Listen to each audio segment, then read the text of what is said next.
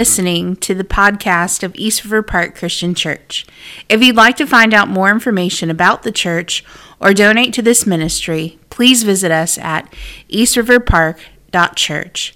We pray that this is an encouragement to you as you grow in Christ through the local church.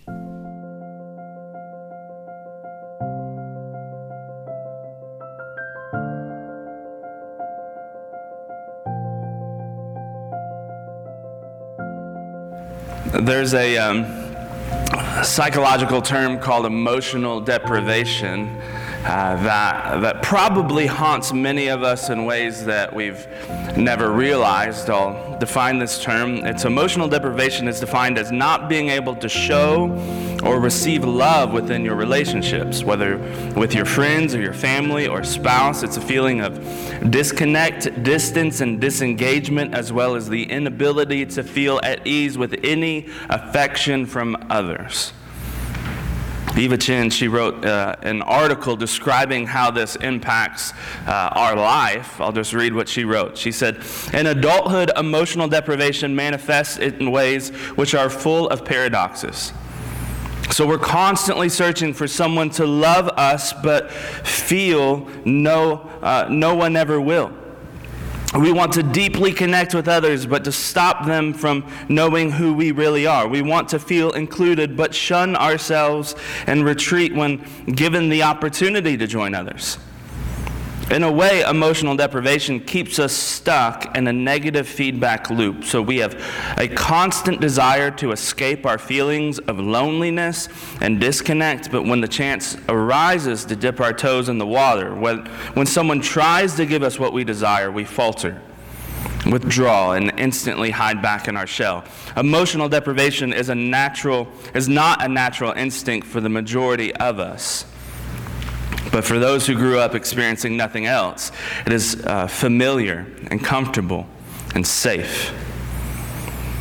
It's difficult to leave the confines of safety into something unknown, even if love and care is ultimately waiting for us on the other side. How true is that?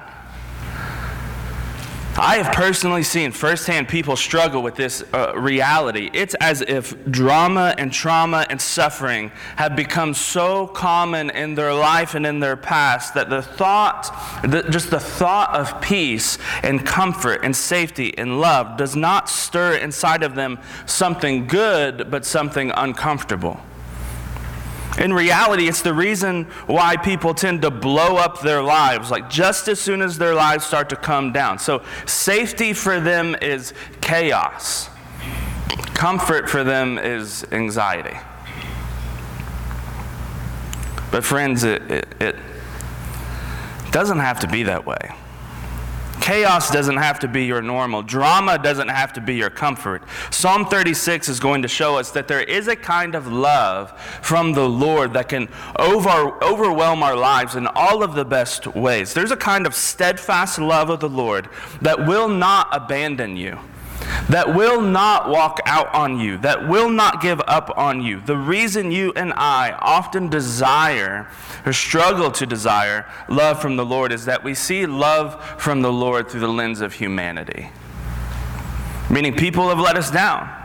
People we love and people that say they love us, like they've let us down. So here's my plea this morning.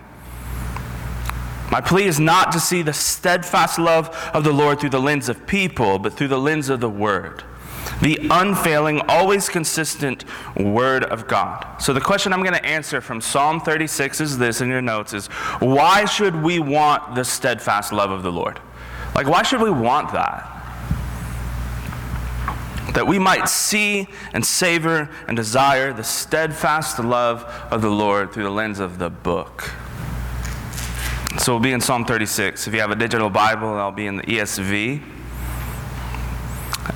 You have a bulletin, it's all there. But before we read the text and walk through it together, let's pray like we do every week. God, we humbly come before you and God, confess our struggle with this. Maybe there's people here this morning, but we certainly know people. It just seems like they're in this perpetual loop of drama. And we're just so confused why they would do that. Maybe we're confused why we would do that. Where chaos is their comfort, and love and safety just makes them anxious. That is not the steadfast love of the Lord.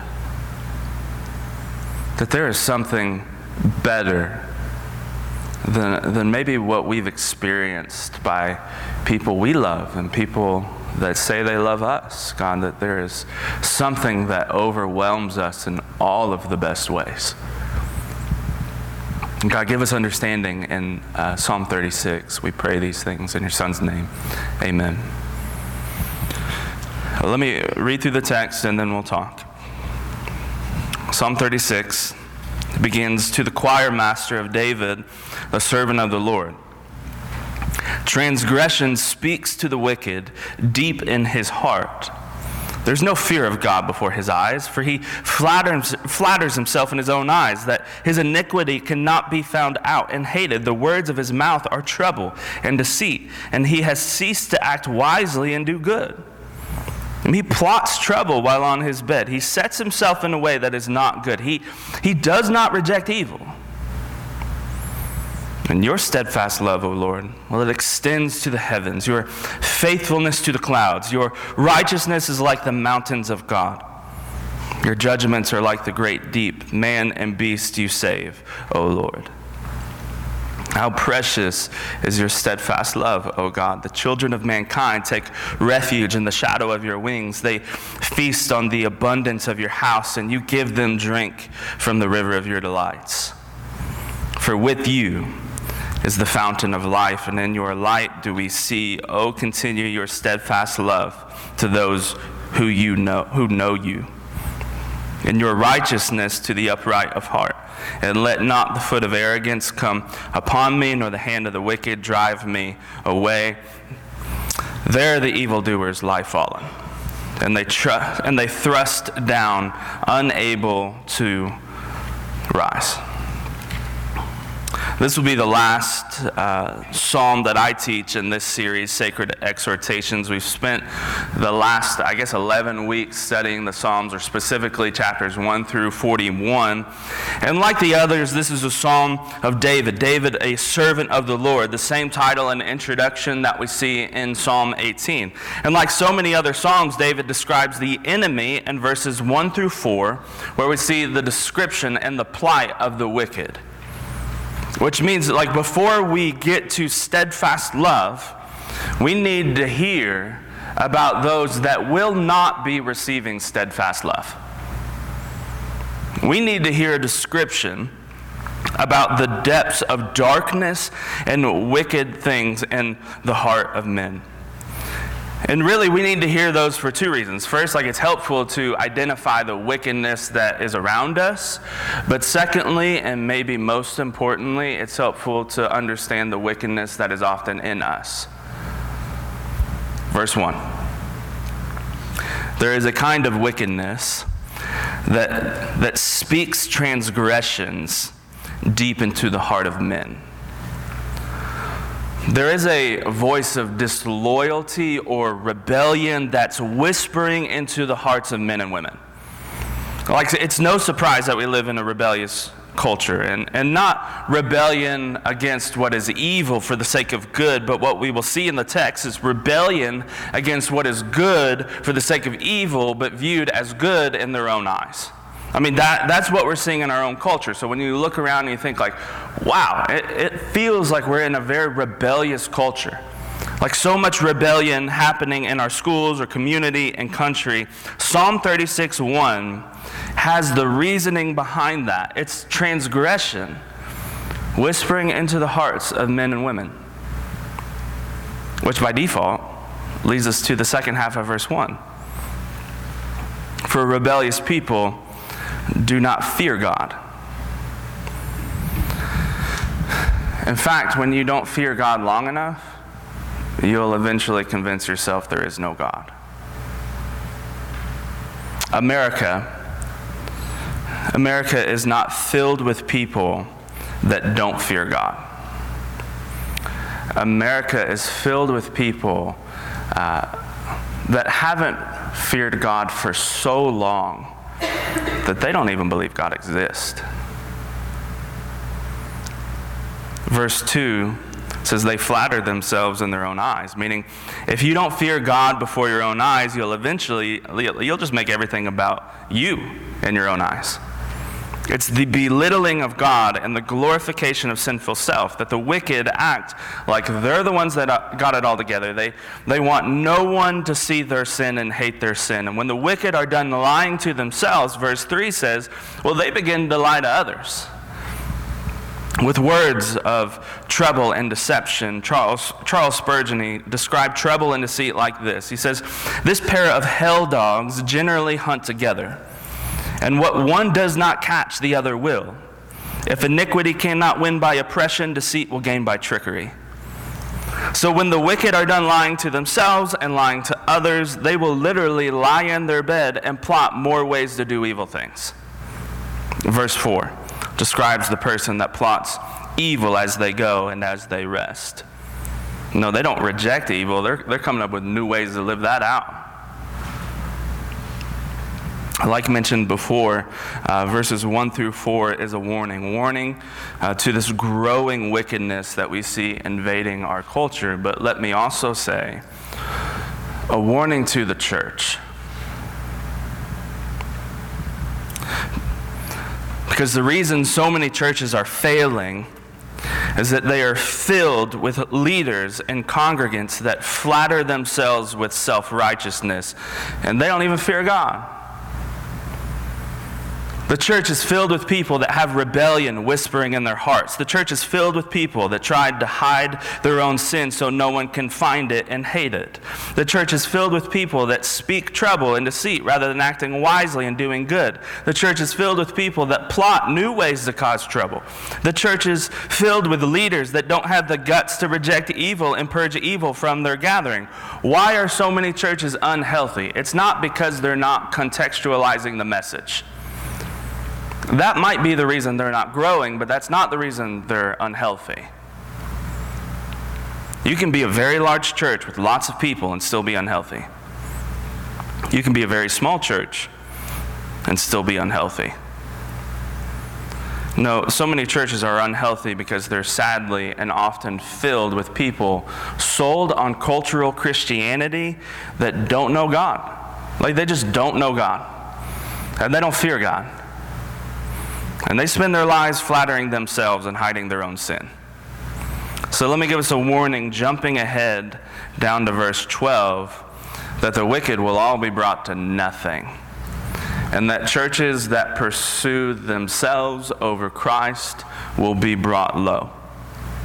Thrust down, unable to rise. Friends, we want the steadfast love of the Lord. Sure, God loves the world. John 3:16. Sure, God loves the person that hates him, but it's the steadfast love of the Lord that's reserved only for his children. Why should we want the steadfast love of the Lord? Well, first, steadfast love, as we see in the text, it's mentioned 3 times in verses. You see it in verse 5, you see it in verse 7, and then you see it down in verse 10. Steadfast love is described in different ways in different translations. So if you just compare different translations together, you have unfailing love, loving devotion, mercy, faithful love, constant love, loving kindness, and of course the ESV, steadfast love. While the Hebrew word, I think it's difficult to translate, it is this idea of love and mercy for God's covenant people. Not some generic affection, but an ongoing, never-ending, mercy-filled, kindness-covered covenant love for the people of God. And what's the source of that love? We see right there in verse 5, the source of that love in all caps is the Lord. The Lord gives his people steadfast love. And that's not all caps in your Bible just because it's important. Lord, in verse 5, it's in all caps in reference to God's actual name. So if you were to study ancient Hebrew, I know we have a lot of people in our church, that's their hobby, love studying ancient Hebrew. There's not. Okay, and everyone's like, oh, there are? There's not. You'll discover there's no vowels in its alphabet, which makes it incredibly difficult to read. Over time, you'll see these markings or dots added to make these vowel sounds. That's not in the original language. It was added later to help us pronounce the language. Therefore, the original name of God transliterates as YHWH. All right, so there's plenty of Christians that have argued over time, like, how do you pronounce that if you were to fill in the vowels? Regardless, there's many Jewish people that were so terrified of saying the name of God in vain that they substituted YHWH with the word Adonai, which means Lord, or Elohim, which means God. And then over time, like, those words came to form Yahweh, which we've heard, and even later people would start calling God Jehovah. Why share all that? Well, personally, I don't think anyone really knows how to correctly pronounce God's name, or at the very least, there's disagreements on this topic. But here's what we do know from Exodus 3. We do know that there was a man named Moses who he actually asked God, "What's your name?" This is Exodus 3. Verse 13, it says, "Then Moses said to God, if I come to the people of Israel and say to them, the God of your fathers has sent me to you, and they ask me, well, what's his name? What shall I say to them?" And God said to Moses, "I am who I am."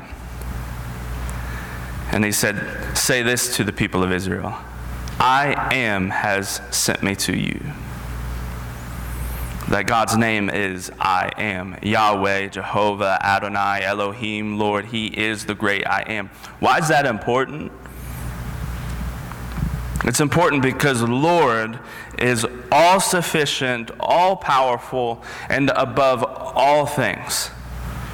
Meaning we want the steadfast love of the great I am because the great I am has the ability to love us in ways no one else can.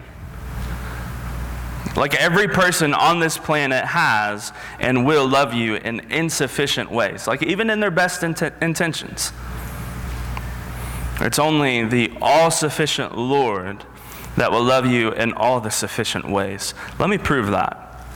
Why should we want the steadfast love of the Lord? Finally, we'll get here. Point 1, here it is. The Lord preserves the heavens and the earth. The Lord preserves the heavens and the earth. Looking at the words in verses 5 through 6 that describe the steadfast love of the Lord that extends to the heavens. You'll see 3 words right there in the text: faithfulness, righteousness, and judgments. So David is describing that there is like no corner that is untouched by God. You want to grab a telescope and search the farthest of galaxies, there you will find the steadfast love of the Lord. Want to hop in a plane among the clouds, there you will find the faithfulness of the Lord. Want to hike to the tallest of mountains, there you will find the righteousness of the Lord. Want to travel to the depths of the ocean, there you will find the judgment of the Lord. There is no time or space that the sufficiency of the Lord does not reach. And as David is telling us at the end of verse 6, he says, "Man and beast, you save." That word more accurately translated, preserve. That the Lord, I've said this a lot, but the Lord, he didn't create us because he was bored. He didn't create us because he needed anything. He created out of love. The Lord created out of love, therefore he also preserves and sustains out of love. This is Colossians 1. Verse 17, it says, "And he, Christ, is before all things, and in him all things hold together." He's the head of the body, the church. He's the beginning, the firstborn from the dead, that in everything he might be preeminent.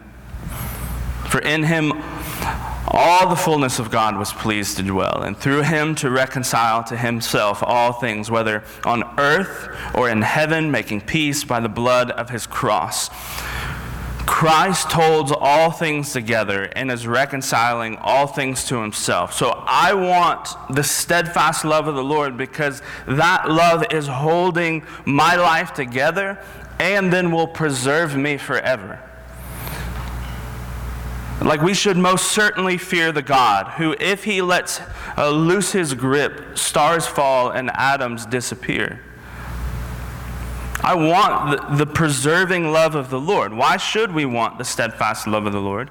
2, the Lord offers the refuge we crave. Verse 7, it says, how precious is the steadfast love of God, O God. Children of mankind, take refuge in the shadow of your wings. There's this woman in the Old Testament that in many ways I would say she was dealt some pretty rough cards in this life. Found herself as a widow with her mother-in-law in a foreign land. Rather than complaining all the time, she loved others well. She served others faithfully. I'd say she's about as loyal as they come. There's also a man named Boaz, quite fond of this young lady, and he saw her in distress, and he turned to her, and Boaz told Ruth, "The Lord repay you for what you have done, and a full reward be given you by the Lord, the God of Israel, under whose wings you have come to take refuge." And maybe this morning, you've been dealt some pretty rough cards in this life, or maybe, to be honest, you've been dealt some great cards, but you've played several bad hands. Regardless of what the children of God are going through, there is this refuge and the shelter of the Lord. There is a joy and a peace and this overwhelming feeling of safety in the presence of God. So when I sit down in the morning, with my Bible, just to study the Word in His presence, I really do feel that. I feel this sense of peace and joy that I have not found anywhere else in this life. Your life does not have to be as busy and as chaotic as you've made it. I mean, don't stand in the middle of the battlefield and then wonder why you're anxious. When the Lord is calling you to rest in His refuge and in His presence. Every single time we get in the car to go anywhere with the kids, my oldest son wants to know exactly where we're going and how far it's going to take us to get there. And I realize that that's normal for kids, but he's a little extra with it. And simply, he wants to stay home 99% of the time. Definitely homebody, being at the house is his comfort and his peace. And in many ways, I hope he never loses that. I hope he moves out for sure. But I hope that he always knows that our house can be a refuge from the hard things in life. And there's a lot of kids in Carter County that can't say that. For so many, home is not a refuge it was designed to be. So if you're a Christian parent, we should make it our aim to make our home, your home, a refuge for your children and other children. Reflecting the refuge that the Lord offers. We crave that kind of place. We crave a place of peace and rest and love. We crave a place that just doesn't make us feel anxious. We crave a place where the enemy is always outside. And that enemy is never let in. That's the kind of place that's offered to us in His steadfast love. Why should we want the steadfast love of the Lord? Well, likewise, point 3, the Lord gives the abundance of His house.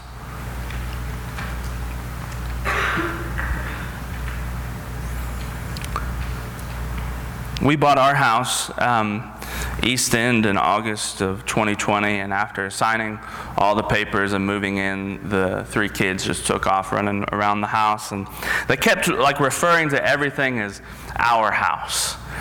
And our driveway, and our playground, and our rooms. And Now, I didn't hear them say that and think like, why are you saying our? Like, because your name is not on the paperwork. It's our name.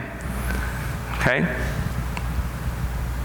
I didn't say any of that because what my wife and I own, our children fully get to enjoy. Like, they didn't pay for any of it, but they get to enjoy all of it. That's our Heavenly Father in verse 8. They feast on the abundance of your house. You give them drink from the river of your delights. That every material blessing is owned by God, but the steadfast love of the Lord tells us that we're able to enjoy material blessings from the Lord. The Lord loves his children. The Lord gives good gifts to his children, and yet David is not just speaking about some temporary gifts, although I think he is, but also eternal ones, like things to come, that material blessings don't last forever, that they rot and houses will eventually fall down. But here's the promise of Jesus in John 14. Verse 1, it says, "Let not your hearts be troubled. Believe in God, believe also in me, and in my Father's house are many rooms. If it were not so, would I have told you that I go to prepare a place for you? And if I go to prepare a place for you, well, I'll come again and take you to myself, that where I am you may be also." Do you want that? That one day the children of God will run through their Father's house and they get to yell like, "This is ours because I'm his." To feast on the abundance in the house, to drink from rivers of delight that fully satisfy and never run dry. Why should we want the steadfast love of the Lord? For the Lord shines the true light for us to see. Not only is there a river of delight, there's also fountains of life in verse 9.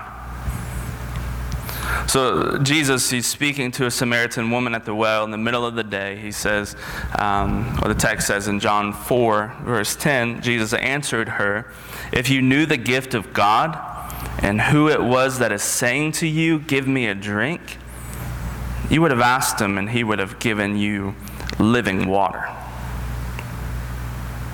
Living water of eternal life. Like, how could we possibly find that water?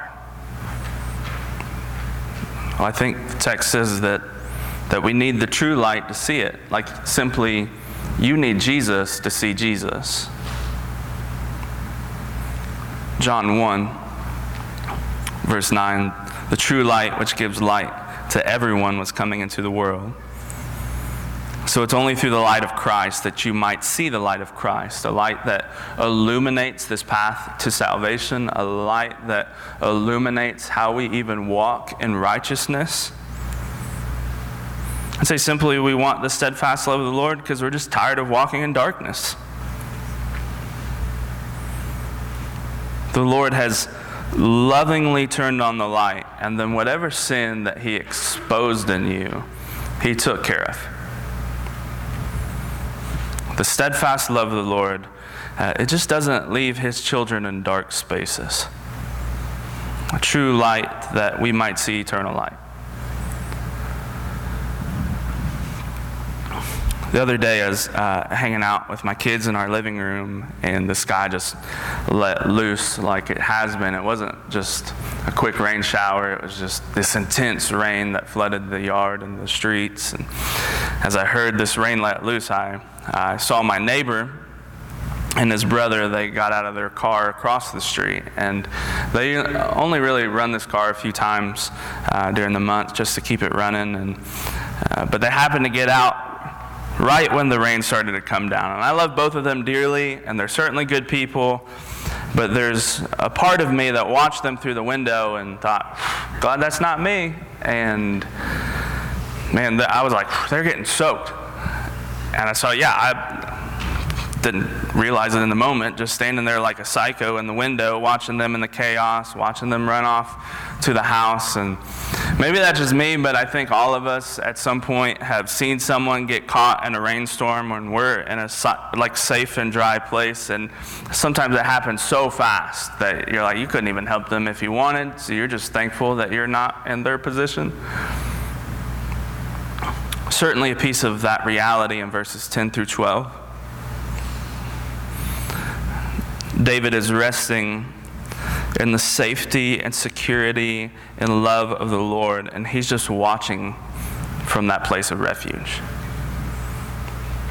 Watching the chaos unfold, watching evildoers as they have fallen, watching the wickedness that is around him.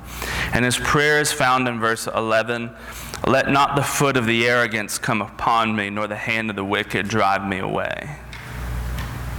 A prayer for those in a place of refuge that want the steadfast love of the Lord to continue. That prayer is twofold that you'll see. A prayer against the prideful and arrogant.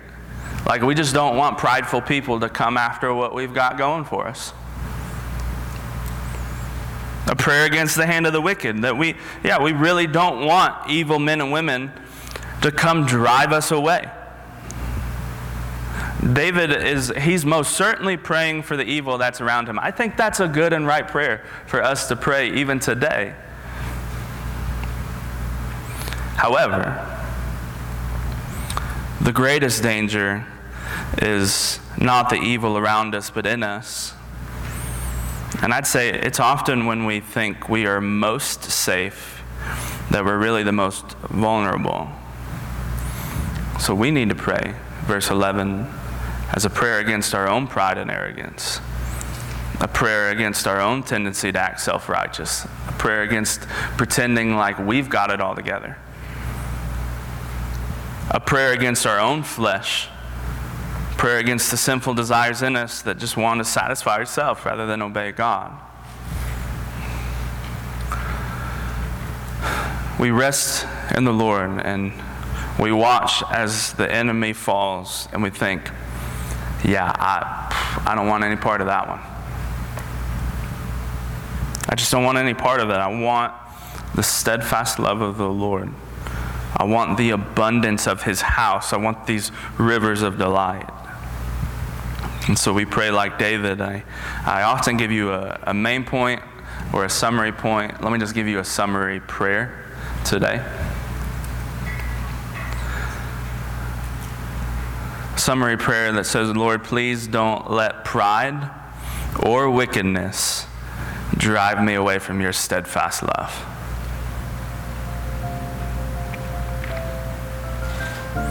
And I'll end with David's words as he moves into chapter 37 that still apply for us in chapter 36. He says in verse 1, "Fret not yourself because of the evildoers. Be not envious of wrongdoers. They'll soon fade like grass and wither like the green herb. Trust in the Lord. Do good. Dwell in the land and befriend faithfulness. Delight yourself in the Lord, and he will give you the desires of your heart." If you want to talk about anything in Psalm 36 or something going on in your life or want to respond, give your life to Christ, join the church, be baptized, whatever you want to do, being convicted from the Word, but through the Holy Spirit. Love to chat with you, but let's pray and then we'll sing together.